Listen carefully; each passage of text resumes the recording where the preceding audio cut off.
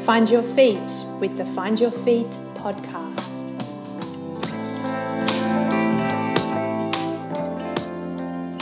Hi everyone, and welcome to another episode of the Find Your Feet podcast, where our time is flying. And on this occasion, I really want to take a moment to thank everyone for their support. I'm excited to tell you that last week we were announced the Telstra Tasmanian Small and Succeeding Business of the Year. Whoa, we did not expect that. And it's thanks to the community such as yourselves who have been supporting us in all the endeavours that we're doing at Find Your Feet, from our Find Your Feet tours to the Find Your Feet podcast, from the retail store to the online store, to my training resources and the newly released or up-and-comingly released trail running guidebook. It's all of it, and it's all working, and we can't thank you enough for being a part of it. So please don't forget to continue to support us in everything that we're doing. All right, I am also super excited about this podcast. I know I've said that a number of times. I know you probably all giggle at me every time I say it, but this one really, really blew my socks off. Why is that? Because of the vulnerability in this podcast. I didn't really go into the podcast with any expectations because I'm learning not to do that. I always find that the conversations go on tangents and I need to follow them and allow our guests to speak for themselves.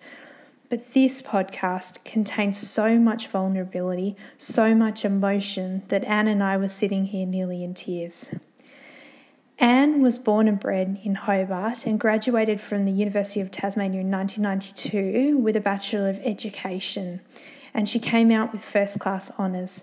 Since then, she's been a teacher, although she took a short period of time working for Swimming Tasmania here in Hobart.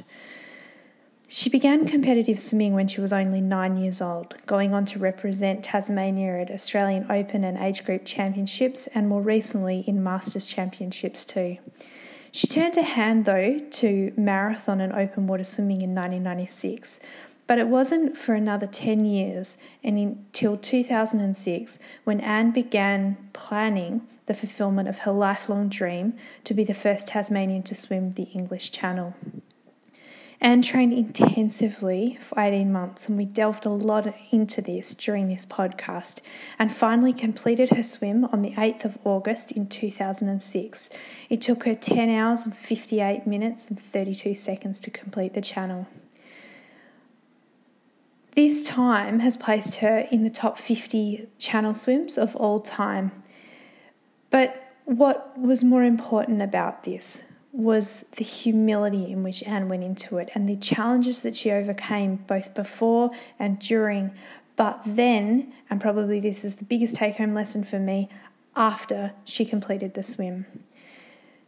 The swim was for a charity and cancer awareness, children's cancer awareness, and this threw her into the spotlight.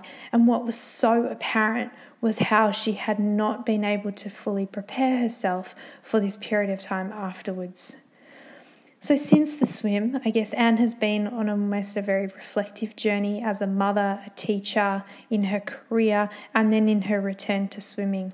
She talks very, very openly and honestly about the challenges of raising very high-achieving children and also to being a high-achieving adult herself. She is now a much sought-after motivational speaker, and I know that you will gain great insights into what it's like to juggle multiple high-level things all at the same time and go on to achieve your greatest goals. Oh, you're going to love this conversation. Here it is with Anne.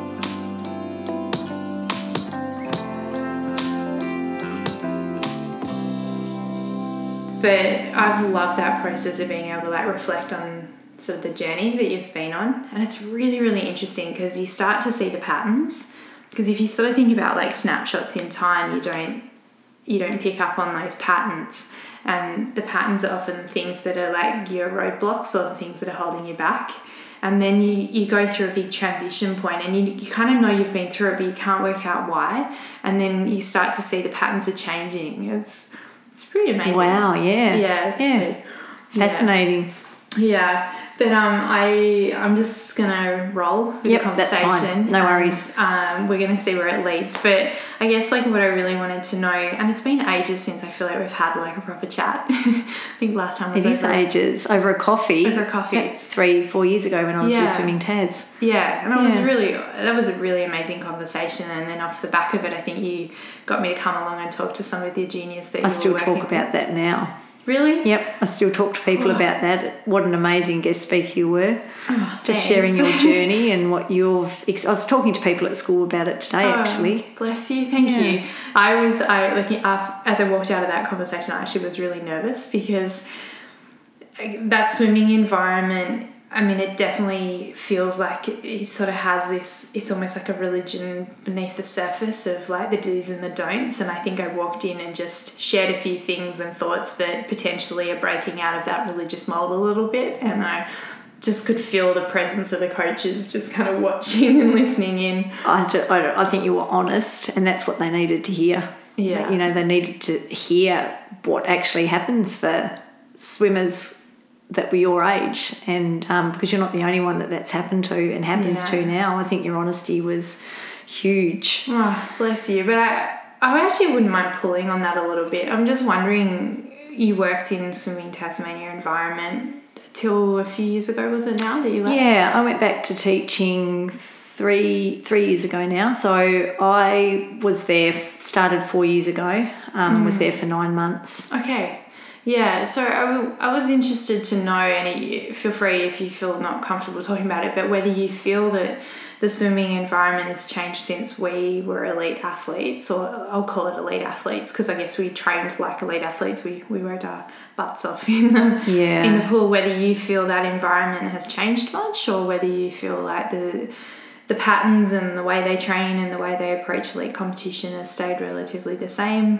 Also the mindsets of just working really, really hard. Like sometimes I felt like we were working hard, not necessarily smart in the pool. So I'm wondering kind of what your thoughts are around that. Yeah, it's interesting. I think training programs today are still based around work, lots of work. And I think we did overtrain when we were younger, when I look back. In fact, I think if I was to swim the channel today, I'd do it very differently to the training, and the prep for it would be very different to what I even did 10 years ago, because I've found out so much more since that event. But I think swimming's become more of a business now.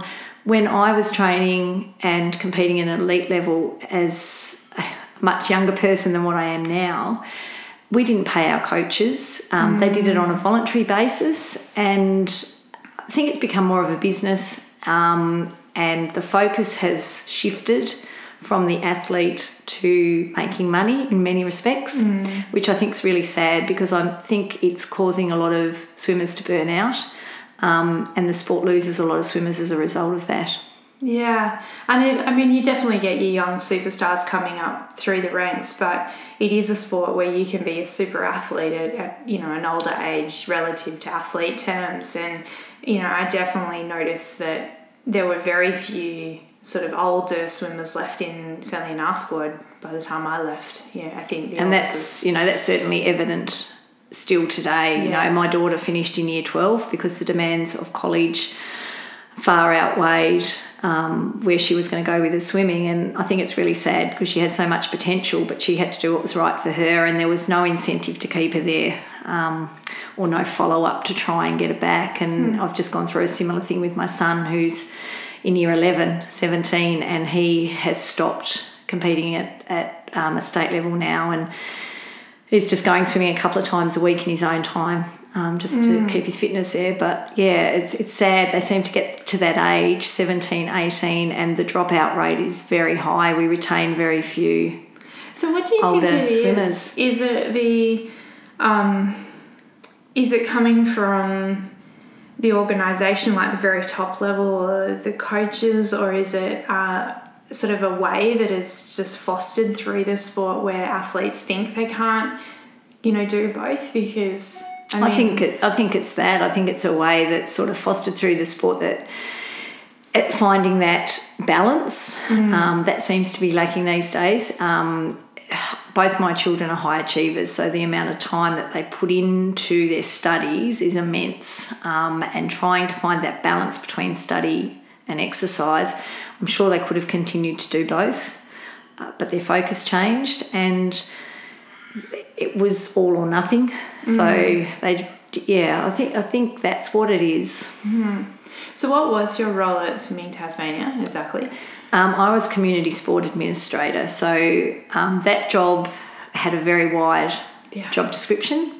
So I looked after the development programs and the development squads here in Tasmania, and that was a statewide position. So I travelled around the state to see what was going on. Support for the coaches as well. It was a big job. Yeah, that's a huge role. And so what did you feel was the greatest challenges in that role for you, other than obviously the breadth of the work? Probably lack of resources. We are isolated here in Tasmania in many respects, so you don't have access to the resources that a lot of our mainland counterparts have. So lack of funding and lack of resources to be really able to do what we wanted to do.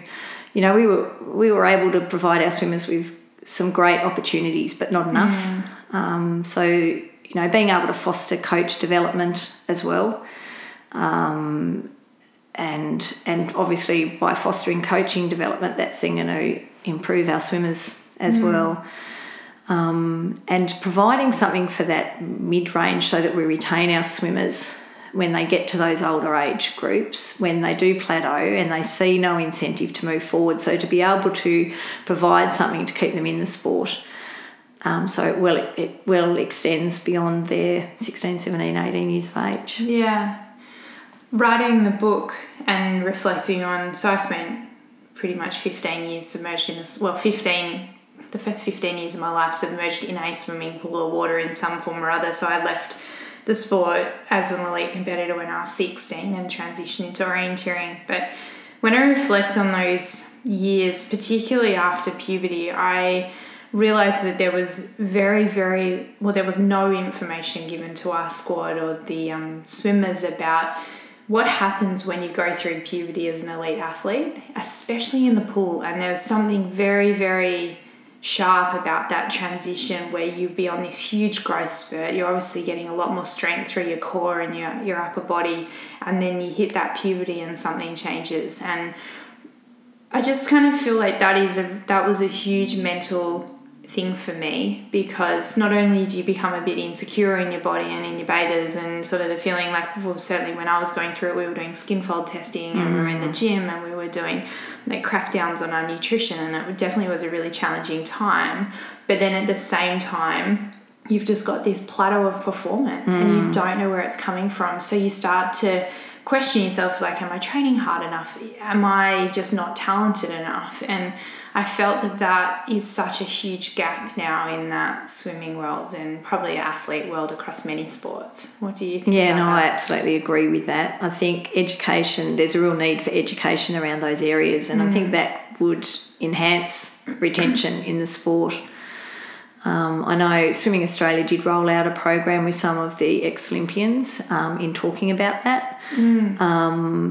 That was happening at a stage when I left Swimming Tasmania, and so I'm not sure how that all evolved.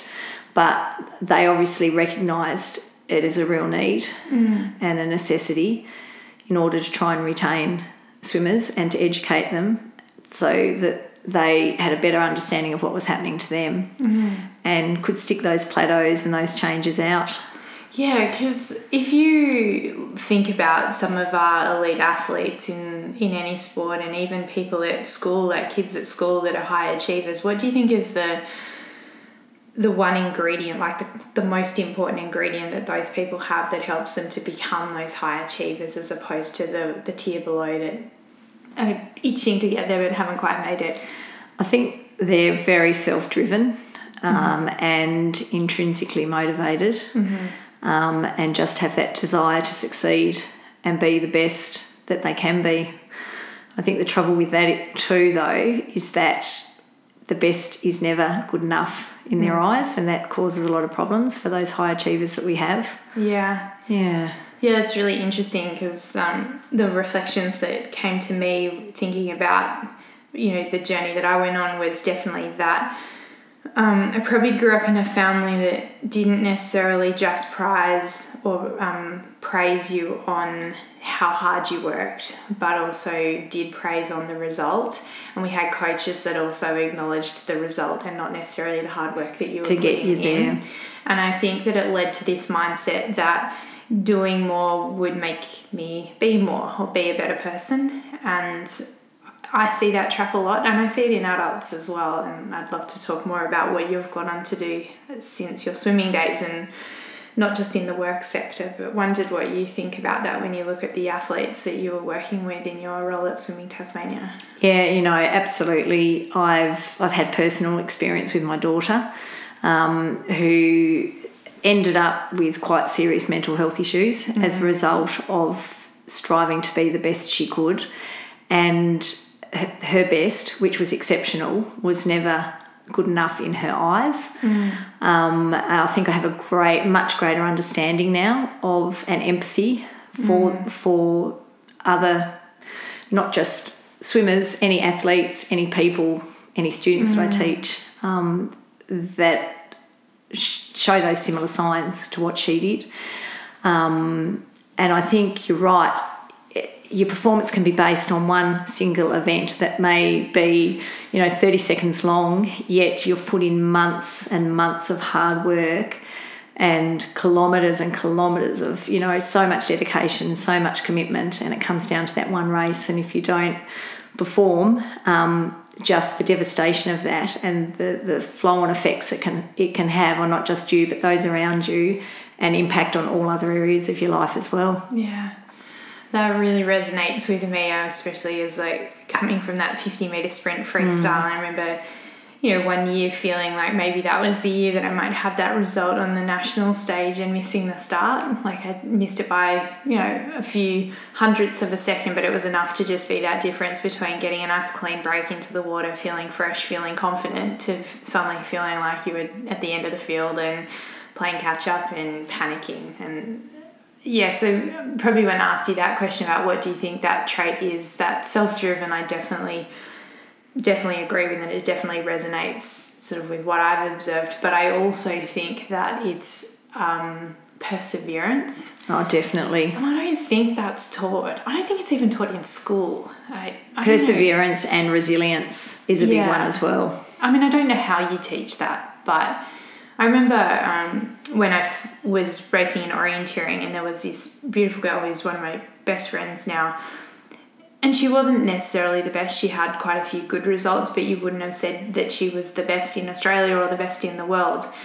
She went on to represent Australia in her running, coming out of the sport of orienteering, which is quite phenomenal because most orienteers are good in the bush and you put them on a flat road and it's not so pretty. But talking to her, she was just so happy to just pace herself and to just sit in there and understand that one day the kids or the people that are at the top are going to fall off and you might go past them and the tides will turn. But we don't learn that because it sort of feels like it's coaching for gratification for that race coming up on the weekend, not having that really, really, really long-term view. And what are your thoughts? Yeah, look, I think back to myself and I've never really stopped. So I guess I've got that perseverance trait within me. Yeah.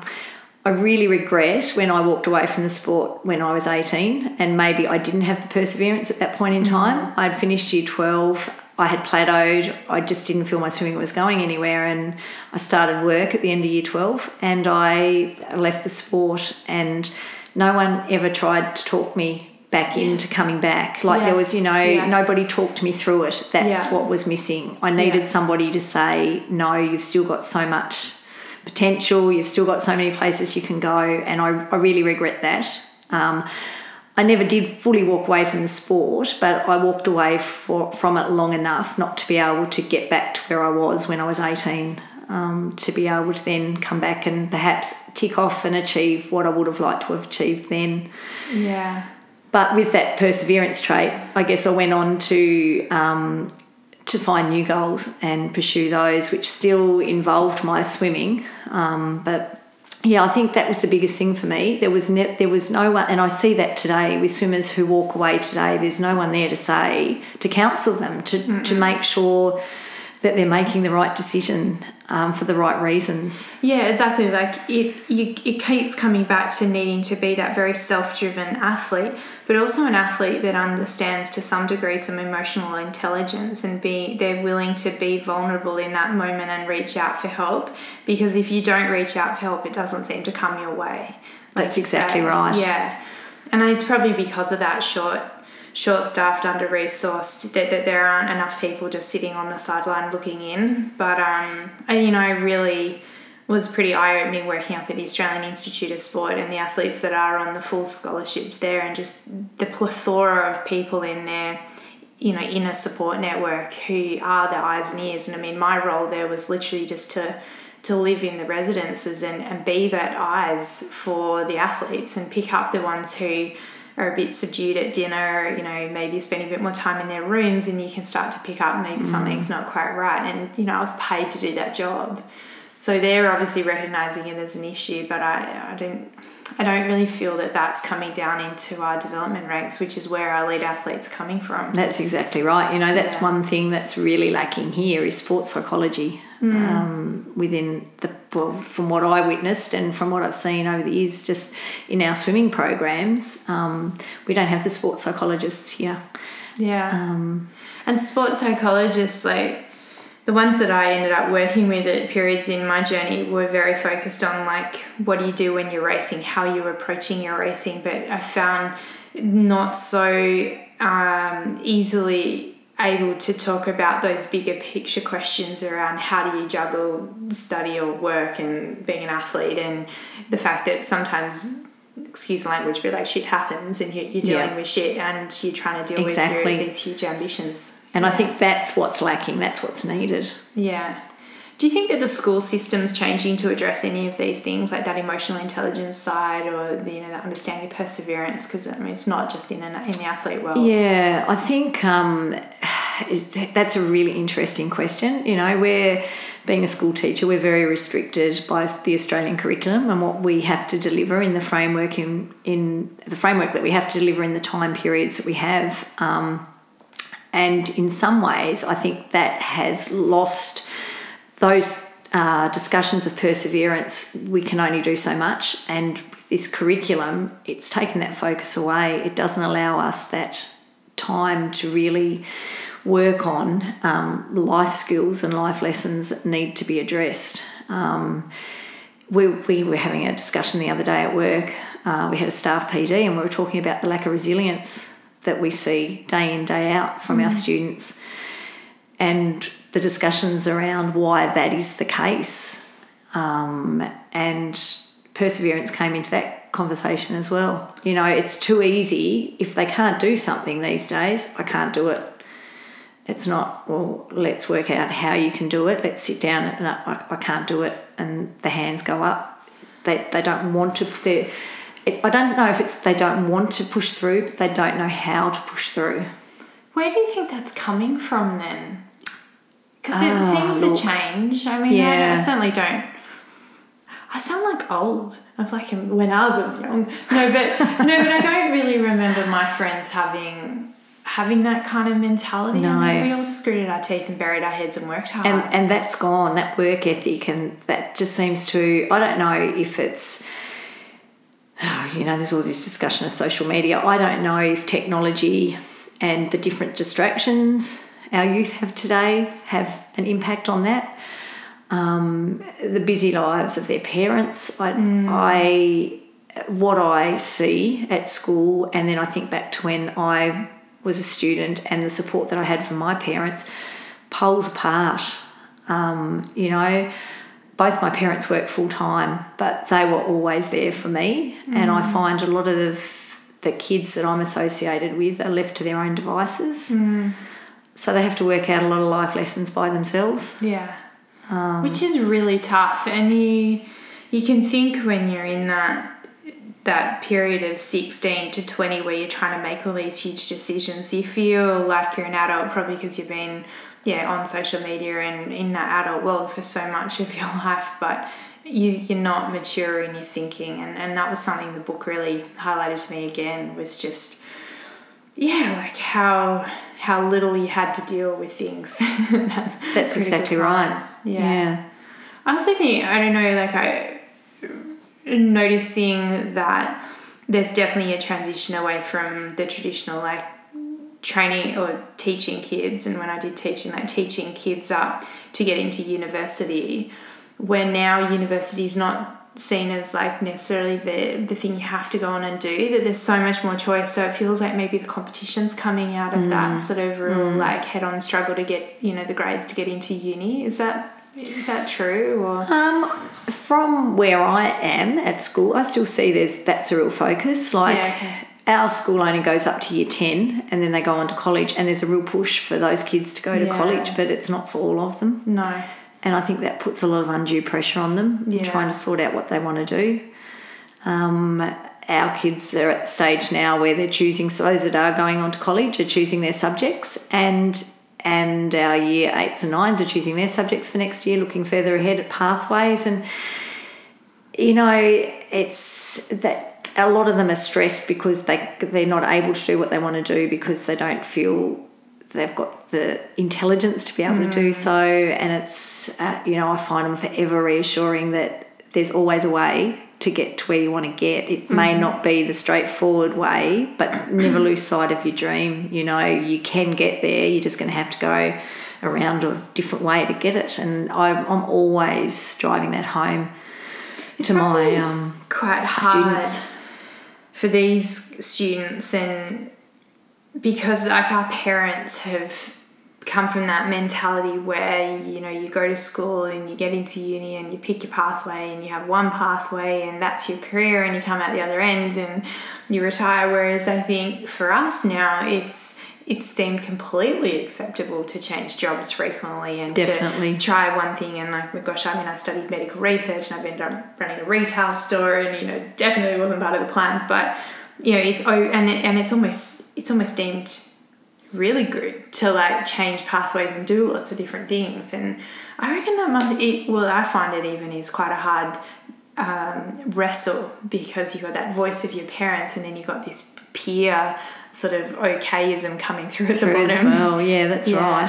So, isn't it fascinating? Yeah, it is. So do you mind me asking, and I don't need personal details, but as a parent with your daughter, when she was really struggling with this transition and these big decisions, like how you negotiated that? Because I think it will resonate with a lot of other parents as they help. Yeah, look, it was a really difficult period. My ex-husband and I, we've separated, and we were separated at the time, and hadn't identified anything that was going on for her at all. And it was her friends at school that actually alerted me to the fact that she was having some mental health issues. Being an intelligent girl, she was very good at covering things up. So the only thing that had changed that I could see was that she decided that she had enough of swimming. And it came out of the blue, like she had just swum exceptionally well at nationals, in the open water nationals. She had done exceptionally well, won the open water series here in Tasmania, the juniors, and then she just, that's it, I'm giving up. So that came out of left field, and then everything started. And it was a really hard road for us all to travel, because she shut us out totally. And I had always, throughout my life, I've always been able to fix things that aren't right, and this was something I couldn't fix. And so it was a really challenging road to navigate for a good 2 years, probably till the end of year 12. So this started in the March of year 11, and I think she's always going to have mental health issues, but she certainly deals with them a lot better now and openly speaks about them. She actually came in and spoke to a college assembly for me at her old school, and it was an amazing, empowered speech, which resonated with a lot of students. It was a very honest account of what had gone on for her in that period of time. I've got a much greater understanding and a much greater empathy now for people that experience these things, but also for parents, because it was so hard to find support for us on how to deal with it. Like, how do we deal with this without pushing her over the edge, saying the wrong thing, which I mean, she was suicidal, and yet she was getting exceptional grades at school, beautiful group of friends, life was good for her. And that was what was so hard to understand. And even to this day, I'm still not aware if there was a single event which triggered it. She's never been able to actually verbalise that or say what caused it. She said she'd been feeling low for a very long time. A lot of that started in the pool. She had poor body image issues. She felt, compared to others in her squad, that she was on the larger side, which she wasn't at all. And she used to train so hard, but the results were never quite there. And so it was all Yeah, it's really interesting. I mean, I really empathise with her story, because for me, like, I certainly struggled with mental health and anorexia, and we've talked about it on the podcast, and actually was really fortunate to podcast Juliet Thompson from the Butterfly Foundation. Went to Sydney and did a talk with her, and I thought that writing the book would give me clarity on why things happened, and I just sometimes think that there isn't a why. Like, no. It can just be the right concoction of ingredients. You know how sometimes you make a cake and one day it tastes incredible, and then you think you made the exact same recipe and cooked it for the same period of time and it just tastes different and it looks like a flop. Like, and I feel like that can sometimes just be that way. And I certainly think that that's what happened for me. It was just the right little cocktail of snippets of, a name being called by a boy and some skin fold testing, and then poor performances when you thought you deserved them, and parental issues that happened, and the loss of a coach at one point who I'd really relied on, and none of it, there was no one trigger. It was just that perfect little storm that eventually kind of brought you to your knees. I think it took me a long time to understand that I couldn't think my way out of it. In the end, I had to kind of just take a step back and let my heart tell me what it wanted to do. And sometimes that can be the most surprising thing, such as needing to walk away from something that you've always been really freaking good at and defined yourself by to some degree. Yeah. But then you've got that huge hole that you're suddenly then trying to work out, what do I do now? And that's interesting, because she didn't seem to fall in that hole, because she then, when she stopped her swimming, she just threw herself 160% into her studies. And it became, I wouldn't say obsessive, because she's just always been a hard worker and had an incredible work ethic, but all-consuming. And finding that balance then with her to have a bit of a social life, you sort of then, I guess it created other issues. I did that too. Yeah, I threw myself. It's like, well, I guess in many ways for her, that was her way of ignoring all those dark voices in her head. For me, avoiding all my problems and having to face up to my problems, I swim. That's my outlet. Mine definitely was running and throwing myself into things. But it was interesting because I actually didn't really wake up to the fact that I sort of had some, I'd probably dealt with some of the bigger issues like the anorexia, but I hadn't really dealt with a few other things that I didn't even know I needed to deal with until I turned 30, and it was just like a switch went off in my brain, and I suddenly was like, shit. And I went to see this psychologist who'd been recommended to me, and actually the switch really happened because a doctor said to me, I went in just to get a checkup, and she just looked me up and down and said, "Honey, you need to find your femininity." And I was just like, my what? I'm like sitting there in shorts and running singlet. And anyway, so I went to see this guy, and he raised this concept of like voices in my head.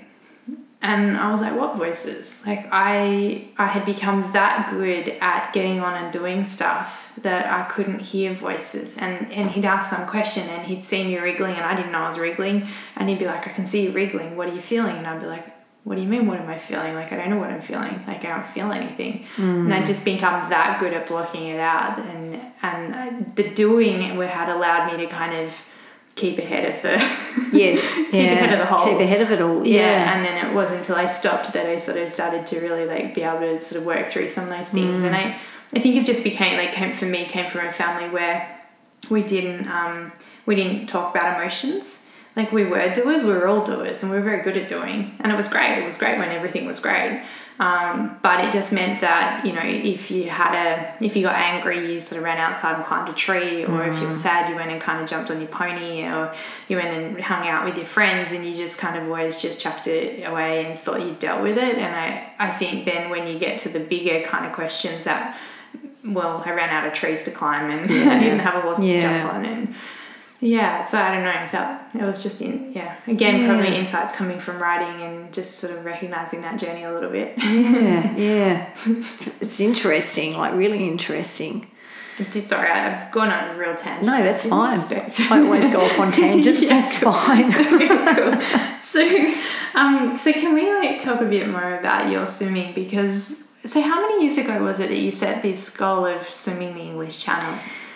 I actually set the goal when I was 16 years of age. Whoa. So when I was 16, Des Renford was doing incredible things, and I thought, I want to do that one day. I want to swim the English Channel. And that was when I first had the vision that that's what I wanted to do. Yet I stopped swimming competitively as an 18-year-old.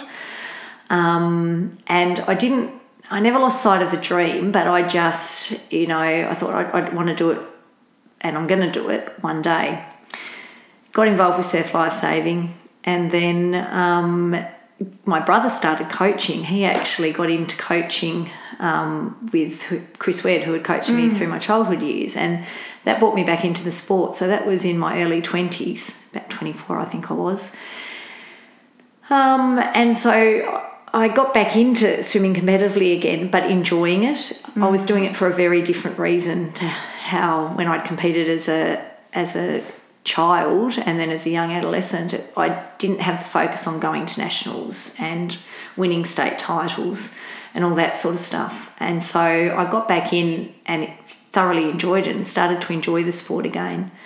Got drug tested for the first time. I think it's the only time there's ever been a SADA at a Tasmanian swim meet up at the old Mowbray pool when I was 25 years old in the 400 IM. They just randomly picked people and I got chosen. So that was a whole experience for me.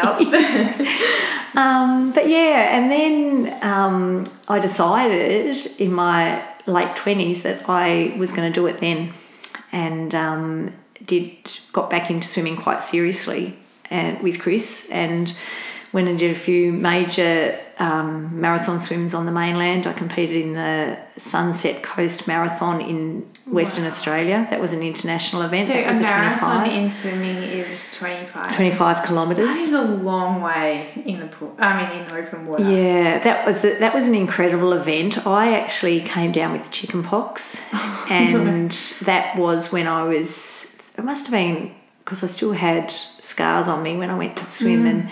We didn't think they'd let me swim. I got concealer. I got everything just to cover up because I couldn't swim at the pool when obviously I was swimming in the ocean. And yeah, I think Chris still talks about that swim. He came over with me and it was so rough. He kept losing sight of me on the support boat because the support boat would be up here and I'd be down there, and then we'd swap. And yeah, that was a very hard swim. I got stung by jellyfish and had the remnants of the welts for months after. That was a hard swim, but that was my first experience of doing anything like that. So how long does it take to swim 25k in open water conditions like that? I'm just trying to think what that one actually took me. I think it was about, from memory, about 4 hours 45, 4 hours, yeah. So what do you do, before we get back to the English Channel, but what do you do for nutrition and hydration when you're swimming like that? Because a runner humans are actually the only creatures that I know on the planet that can eat and drink while they're actually moving. And runners can just take whatever they need when they need if they're carrying it on them. But for swimmers, it's a totally different story. Absolutely. I had to really experiment with my hydration and nutrition. I think back to that swim, and all I did was drink, and it was just I think it was high five powder, mix. and that was it. I didn't eat anything. Even with my channel swim, all I consumed was that high five drink and mashed banana in water for the whole duration of that swim, because I couldn't. Was how long? Almost 11 hours, 10 hours, 58 minutes. I experimented with a lot of things. I sought a lot of advice from people that had done it in the past, but nothing would agree with my stomach, and I felt I think I'd do it very differently now. I feel like I've learned a lot more in recent years to what I had that 10 years ago, 11, 12, 13 years ago. Are there any repercussions of having the salt water in your mouth for that long? You must consume a lot of salt water. Yeah, you do. And I had done my research with that, and I used a mouthwash. Each time I stopped to have a drink or to have a feed, I used a mouthwash. But my mouth was still very ulcerated at the end of the swim. It did actually result in me being unable to have hot food for 2 weeks after, because it was so badly ulcerated. Wow. I had to be very careful not to cause further damage, but that was from just the exposure to the salt. To the salt, because it's pulling all the fluids out of your tissues. Yeah. Yeah, wow, that's really, really interesting. Yeah, because, runners have just the problem of the shaking of the stomach, but you're lying prone in the water a lot of the time as well. So you've got, different tummy postures that are probably really quite foreign to the human body. You don't spend a lot of time lying on your belly. No, that's right. And I used to, and it makes me think about it now, all the big swims that I did, I used to suffer really quite serious indigestion by the end of the swim, and maybe that's got something to do with it, being in that position. Yeah. It's really fascinating, because when we work with athletes, the ultra runners, nutrition can be, you could have the best, most elite athlete in the world and a good recreational hack of an athlete who knows how to fuel themselves. And I would probably put money on the recreational, because it's that big a difference, the nutrition side. So the thing that kind of, I guess, you're feeding in nutrition is the brain and keeping that central nervous system alive. So what was the internal chatter like during the actual swim itself? So the actual channel swim? Yeah. It was amazing. I think I was in such a positive mindset the day that I set off to do it. I just remember standing on the shore at the start by myself, because my support boat was probably 100 metres off the shore, and it was 5 o'clock in the morning, standing on this English beach in my bay. There's no one in sight. And I just remember thinking, right, this is what you've been working towards. You've wanted to do this for years. This is a day at work, and you don't stop till you get to the other side. So I had a really positive mindset that day, and really only hit the wall at one point in the swim where my body was really rebelling against what my mind was telling it to do. And I drew on all the positive support and encouragement from the boat, and that got me through. And it was just a matter of keeping those arms rolling over. When I think about it, I'd had a serious shoulder injury very close to going, and had been told that I wouldn't be able to complete the swim. I was actually told I needed a shoulder reconstruction, that I wouldn't have been able to do it. But,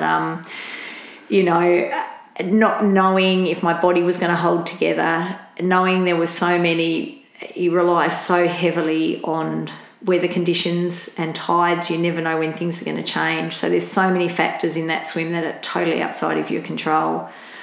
And I was very focused on the fact that I couldn't control any of that, but I could control what was going on in my head. And so I was very mindful of that and keeping my mind in check. I'd done a lot of visualization before before the swim, and that helped me immensely. What instigated that? Doing that mindful training? Talking to other swimmers that had done it in the past, and a lot of reading that I did as well. I read a lot of books and articles, people that had swum that particular swim in the past, particularly the channel, and that helped. You know, I made copious amounts of notes. You know, I read books over and over again just to draw on people's knowledge and experience. Because I think that sort of stuff's invaluable. You can just learn so much. Yeah. From doing that. I've dabbled in doing mental training, visualization. I used to use it quite a bit in orienteering, but one thing I really struggled with was that feeling like I had an ego, because when you're doing mental training, I guess you're picturing yourself succeeding, and you know, there's also that feeling of like, if I picture myself succeeding, am I going to jinx myself? Yeah. Did you have any of that emotion when you were doing the mental training? No, and it's so bizarre because I had always visualised the swim and visualised getting to the other side, but one thing I hadn't given any thought to was returning home having been successful, and I wasn't prepared for that. And that was just a weird euphoria and everything that followed when I did come back. I found that really hard to process, and for me, I was fulfilling a lifelong dream. I was going away to do this, and if I was successful, fantastic. If I wasn't, it had already been a successful journey with the fundraising that we had done and the awareness campaign for the Children's Cancer Institute, and I'd never really visualised myself coming home successful, even though I'd done all that visualisation of a successful crossing. So can you talk me through the emotional roller coaster that probably started, I'm guessing, but 2/3 of the way across, where you started to know, okay, yeah, I've got this one in the bag, right through to like way after you got home? Like, tell me about that roller coaster. It's interesting you should say 2/3 of the way across. It was probably the last 4 kilometres when I knew I'd beaten that last tide. Like, all the reading I'd done, a lot of people get within 4 kilometres of the French coast and the tide turns, and they're just so exhausted or drained. They're swimming forward, but they're getting pushed back to England. So when I knew I had got past that point and the end was within reach, and they're going, come on, you can get in under 11 hours. Let's really kick in and let's get there. I think, and I'm not exaggerating, I spent the last hour in tears. It still makes me choke up now. Just thinking of those people behind me. My kids didn't come over with me, so they were back home, and thinking of them, but especially those people that had driven me in my head, that had passed away from cancer, that I was, that they really got me through. And so that last 4 kilometres was a very emotional time for me. And it was still that disbelief when I was standing on the French coast, when I actually stood up, I ran out of the water. I just remember them saying, run, Annie, run. And I'm thinking, I can't run. And I thought, I can run.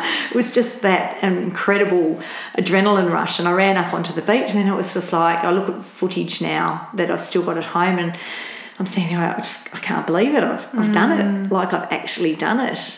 Because there'd been a few roadblocks along the way. When I started training for it in my 20s, it never eventuated. After the Pan Pac trials, I'd returned back to training and was feeling quite ill. And Chris had said, is there any chance you could be pregnant? And I said, no, I'm just really exhausted. Anyway, sure enough, I was pregnant with Hannah. So, oh my gosh. So that was when everything went on hold. And Hannah came along, and then gorgeous Lockie came along, and so I then had a hiatus out of the sport, and then at the age of 38 decided I've got to do this, it's now or never. So that's why I committed then. So that was all in my head as well, because I just never let it go. But then I just remember going back to the boat, getting on the boat, and we then had the 4.5 hour boat trip back to England, and there were television crews when I got back, and it was just, I wasn't ready for any of that at all. And then they were rushing footage back to London to get it back to Tasmania, and that just, I found it really quite hard and confronting, because when I got home, I just wanted to sink back into normal everyday life, but that just, it didn't happen. And I struggled with that. Did you ever go back to normal life, or do you think that swim literally changed your life? It definitely changed. I think it changed my life. Very sadly, my marriage broke down a year after that swim. And I know a lot of people blamed my swim on our marriage breakdown, but I think it made me acknowledge that we had problems within our marriage. I think in many ways my channel swim and my training for it, the 18 months out, was my escape mechanism in many ways for both of us, because my ex-husband was just, and still is, just an incredible man, and he supported me to be able to do it, and led an incredible fundraising campaign to get the funds that we did for the children's camp. He was fantastic, and I think the swim made me strong enough at the end to be able to say and acknowledge, look, we really have got some problems here, and we need to, because it was all over.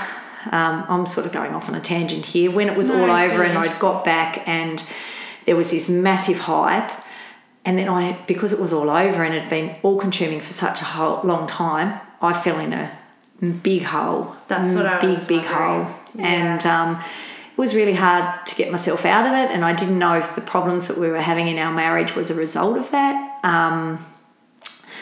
So it definitely changed me. It definitely changed me as a person.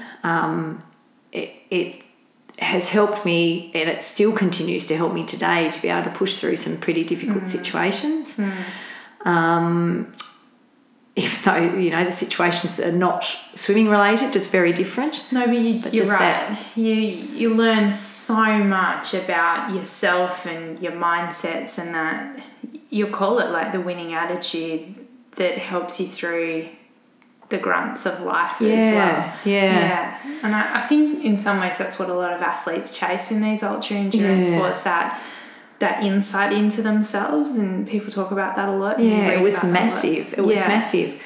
The other thing, though, that resonates with me as well was falling in that hole when I came back. It was also this need that I felt, and I felt I had to do it too, that I had to go on and do something bigger and better.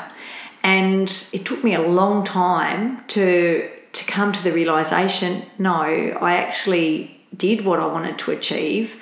I don't need to go off and do anything bigger and better. There was intense pressure to go back and do a double crossing, and I felt I had to go and do it. And it was like, I'm going to do it. I am going to do this. And then I started thinking, well, why? Why do I want to do that?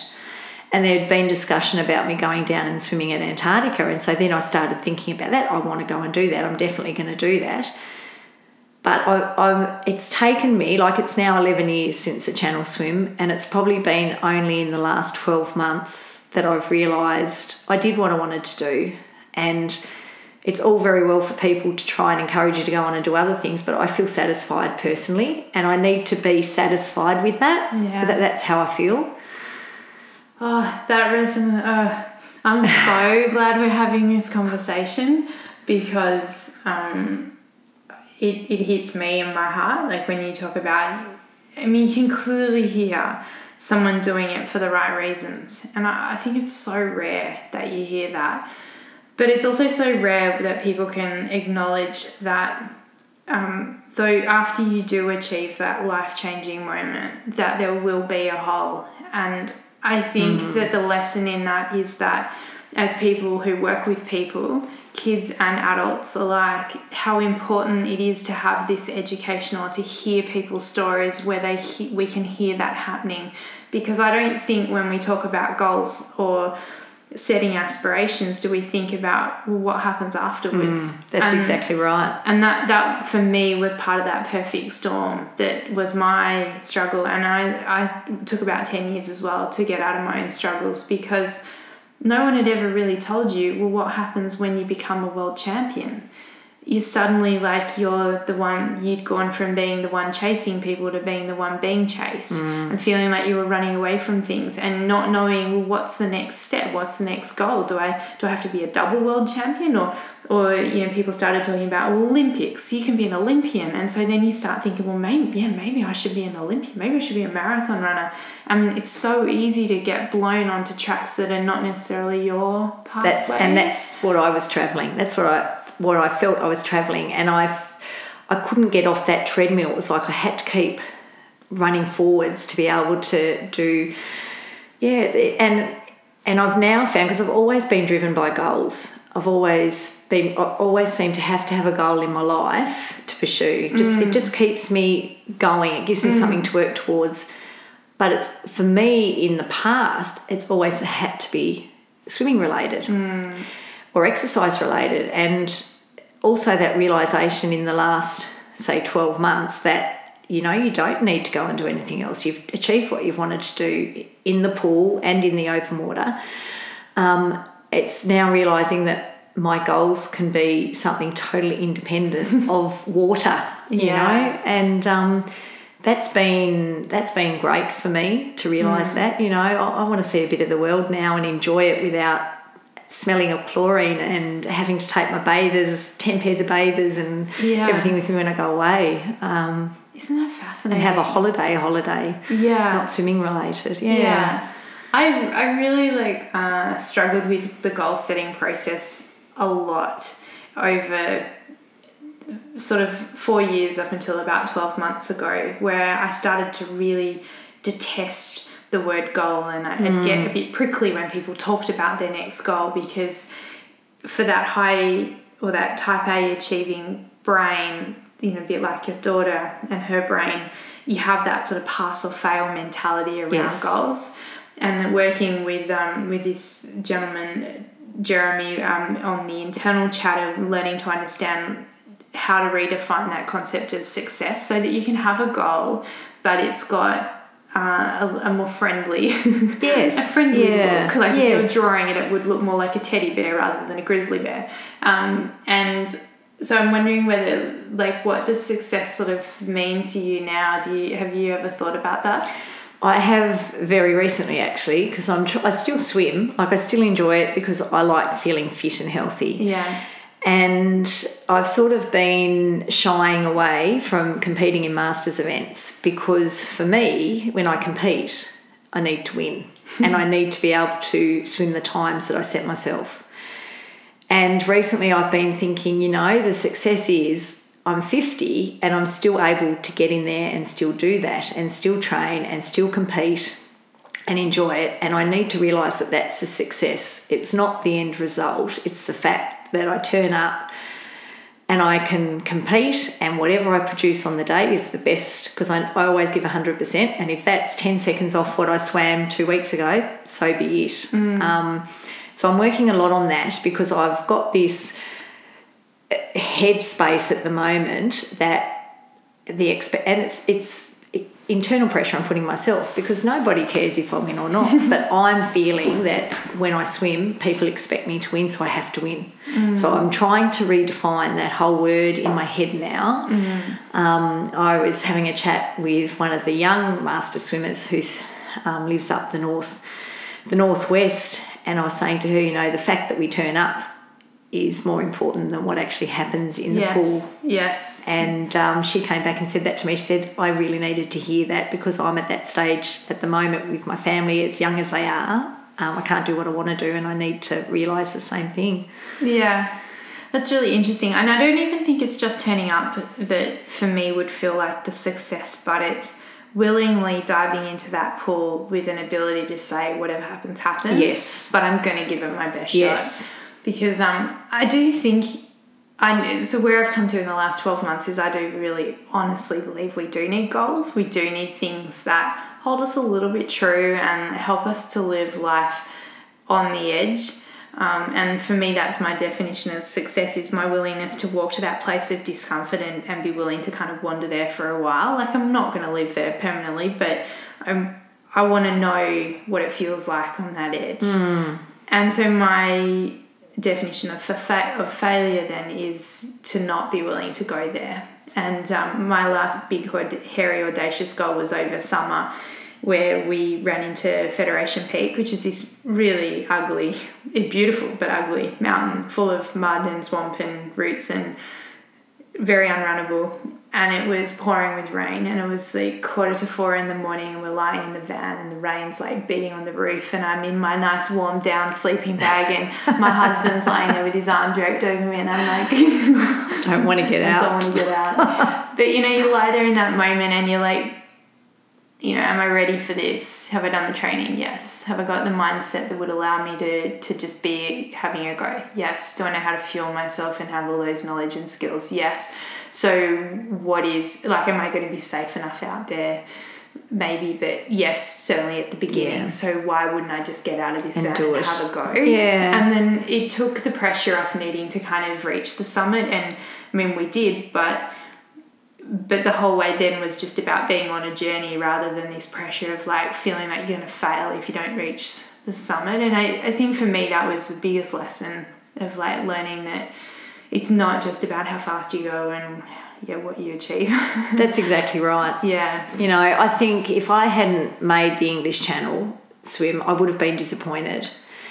But I had done a lot of work on, it was the journey that was more important than the end destination. Yeah. So I'd done a lot of work of that, and I try now to bring that into what I do now. Yeah. You know, it's difficult though. Yeah. It is. It's a hard one, but yeah. Do you feel like those lessons though that you've had now have already started preparing you for that inevitable process that we will all get to, and I think it's already happening for me, of slowing down and getting older? And, definitely. Yeah. You know, and that's why I think I've really had to redefine success, because I have noticed that in the last 12 months, not only have, you know, am I personally satisfied with what I've done, but I've also realised I am slowing down. So that's, you know, things that used to feel easy, like swimming, training, it's doesn't feel easy anymore. It's hard work, and that's an aging thing, you know, I'm sure it is. But I can still do 4K sessions, but I can't do them like I used to do them. Mm-hmm. So do you put more emphasis on recovery now? Like, definitely. Yeah. So, you know, even for my channel swim as a youth, I flogged myself, you know, 10, 11 sessions a week. My biggest week when I was swimming for the channel and I was 39 years of age was 80 kilometres. Oh. Now, these days, you know, I do between 12 and 16K a week at the absolute most, sometimes not even that much. And I find this week I've done 4 sessions, and I swam yesterday morning, I've swum this morning, but I really felt it this morning. Mm. I feel I need a day in between sessions now, just to let my body recover. And I find...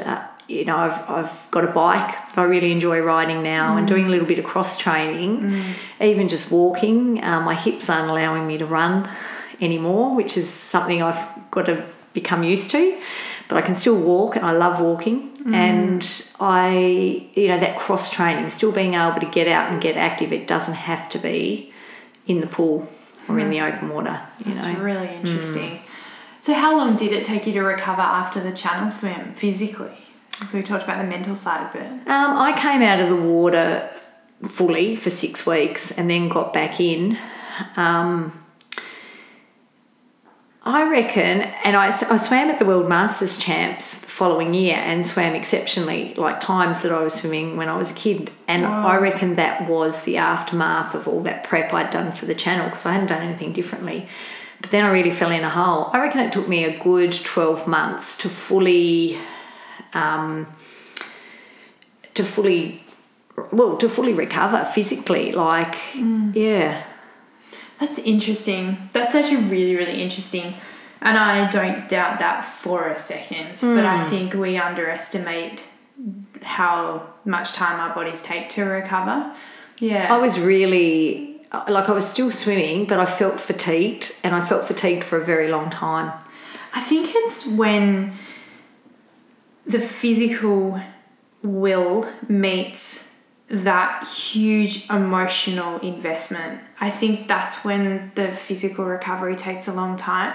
Like, I could go and do a 6-hour just happy-go-lucky run on the mountain, probably cover a large distance, you know, relatively, compared to, say, going and doing a 6-hour race, which for me I'm 100% invested in, and I've trained for it for a long period of time, and I'm emotionally a bit fragile but excited but nervous but fear, and that will burn me for like months. And I really don't think we appreciate that mental emotional toll that then... I think it must do something with your cortisol levels and disruption. I'm sure it does, hormones. actually. Because I find that now. I've just had 2 weeks holidays, school holidays, and felt great with all my exercise that I did. Been back at work a week, and I tell you what, how I compare how I feel today, how I felt today when I swam this morning to how I felt last Friday. Poles apart. Yeah. When you were training for the Channel Swim, did you notice a disruption in hormones, female hormones? Just out of curiosity. Yeah, I did actually. Like my periods stopped with the increase of work, and I don't know if that was also stress related as well. Sleeping patterns, you would think you'd be sleeping a lot more, but they were actually quite disrupted. And I was quite emotional. Like I found that I wouldn't say quite, I was very emotional. I used to tear up quite often about the silliest things. Yeah. Yeah. I cried at Ice Age. It's the only movie I've ever cried in. And it was during a period of hard training. I used to get really teary and emotional, and I'm sure that was all tied up with hormonal imbalance during that time. It definitely is, because the master hormone for women and men, but mainly women, is the same hormone that is used to produce cortisol. So if your body's prioritising cortisol and adrenaline and noradrenaline to kind of keep you in that athletic cycle, it'll take away from all your female hormones. And it's just really interesting because female hormones are actually really, really critical for recovery as well. And they're really critical, obviously, for your stabilisation of moods. And they develop a lot of your personality. So it's why, like, elite athletes can, change so much in that period of leading up to these really large events. And also people working in, like, stress is the same, whether it comes from that physical source or that desperate willpower to achieve something, or something huge happens in your life that you're dealing with, or work is just friggin' hard every day. And it's when you get the combination of all of them that the trouble can kick in. But I think, again, it comes back to education and being able to realise, I'm recognising this could be happening, therefore what can I change in my environment? And it's really interesting working with athletes when they're in that cycle, and it can be a positive cycle. It doesn't have to be a negative stress connotation, but you're saying to them, like, what can we do? And they're like, I can't possibly quit my job. And I'm like, no. We're not talking about quitting your job, but, like, could you get to bed earlier? Is there something in your diet you could clean up? Is there a chance that you can put your feet up at lunchtime rather than walk around the playground? That these little tiny changes you can make can be the thing that can pull a body back into a happier place. Yeah, definitely. So definitely. But again, not something I felt like we learnt as young swimmers or athletes. No, definitely not. I'm probably, again, only in the last 10 years have picked up on all of that. Yeah, because recovery was still getting out of bed at 4:30 in the morning and going training. Yeah. You just did an easier session. And now, your body does need to stop to recover. It's fascinating. It's so fascinating. So... I know that you've just actually got back from racing somewhere. Am I right in saying that? Did I see something on social media where you had done some competitions and were pretty happy with it? Yeah, so I went and swam in Perth a couple of months ago at the Australian Masters Championships, and that was interesting, where we talk about redefining ourselves and our expectations. I had really lost my swimming mojo and my confidence in myself. And it was massive for me to even get myself to Perth, because I'd entered when I came back from Scotland, when I did the Lochern swim last year. I came back and immediately thought I need a new goal. So I entered then. That was in September. The comp wasn't until April, but I thought, right, I need it. And then, of course, I guess I fell in a little bit of a hole after Lochern as well, and I had to climb out of that and get myself back on track. And I just didn't feel I'd done the work that I needed to do to go over to Perth and swim at my best. So thankfully I've got some fantastic friends who were competing as well, and they got me on that block that first day. And it just took that one event and diving off the block, and I was loving it. It was a 400 freestyle, and I was thinking, this is my happy place. I'm back in the zone. I'm loving it. And even though my times over the 4-day meet got progressively worse because my fitness wasn't there, it was the best thing I could have done. Oh, how amazing. And I think it was five Australian titles I came home with. Whoa. Wow. And yeah, and it made me realise, and I did win a silver medal as well, and I just realised, you've got to push yourself, be out of your comfort zone. That was huge for me, because I really, I'd lost all my confidence in myself, which is crazy, because I come across as being quite a bubbly, happy person, but internally I'm fighting demons every day. So that was a big thing for me to do that. But a very positive thing for me to do as well. Really? Yeah. I call those little demons my inner imp. And yes. I imagine him with his little horns, but he giggles, like he cackles a little bit. But he's a pretty lazy little creature. And when you set a big goal, and you can kind of run away from him fairly quickly. Yes. Yeah. It's just that self-talk, I can do this. It was... But isn't that interesting? It is. Do you have an awareness of what your values are? Have you ever sort of sat down? I mean, I think often we kind of roughly know them, but sat down and penned them down on paper? I haven't. I think it's something hard to do about yourself. Oh, yeah. I've had many students over the years that have sent me messages or emails just to say you don't realise how much of an impact you've had on my life. And I think, really? Really? And you don't... It's beautiful to hear, because you don't realise often that a simple word of encouragement can make a massive change to somebody else's life. But I find it really hard to...